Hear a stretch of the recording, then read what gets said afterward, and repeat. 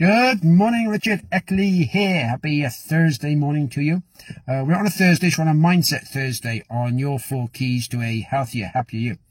And there's 3 steps you need to really do in order to get your mental mind in the right place to move things to where you want to go.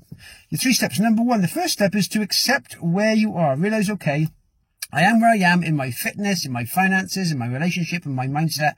I am where I am. What I've been doing up to this point in my life has got me exactly where I am today. So it's my mindset has got me where I am.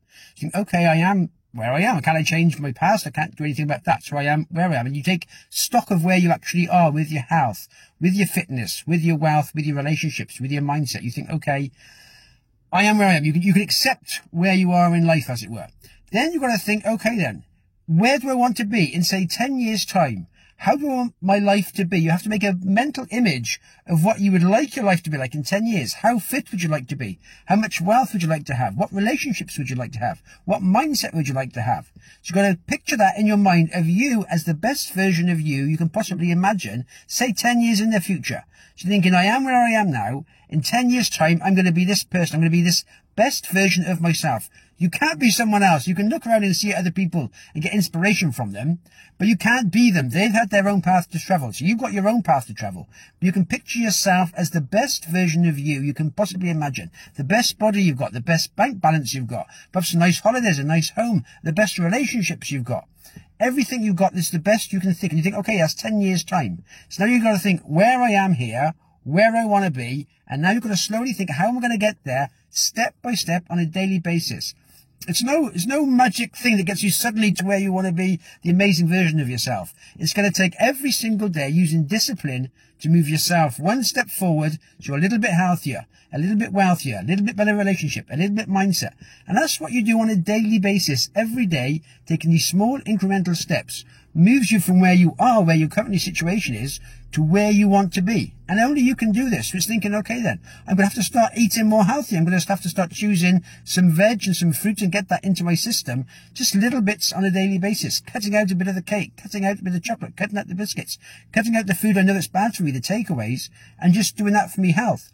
For me wealth, I've got to look at my bank balance and think, okay then, what have I got going out at the moment? What can I reduce my outgoings? How can I reduce them? How can I start to cut back on things? So many people have sort of like Sky TV and TV packages. They say, well, that's a must. Well, that's not a must. That's a called. It's luxury TV packages. That could be costing 50, 60, 70 pound a month. That could go into investment of your own business. That could go into so many things you could do. But we think, oh, we've sort of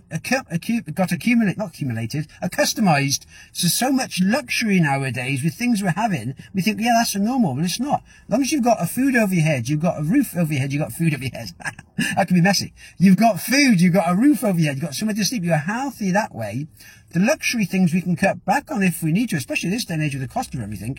And then we can start to use that money to invest in our businesses, in ourselves in other ways. So we're not wasting it. So we're thinking, okay, what can I cut back? What outgoings can I cut back on? So I'm less financially stressed as well. Once you reduce those outgoings, you're reducing financial stress. So you think, okay, how can I develop my wealth? What can I do? Can I start my own business? Can I develop a product? Can I get a promotion in my work? Can I get an extra job so I get extra money? There are all things we can do to move ourselves towards the wealth. With our relationships, we're giving our partner attention. Are we asking them questions? We're asking them how they are. We're looking after them. We're saying, okay, what can I do to help you? Perhaps you're doing all the work at the moment. Can I help something?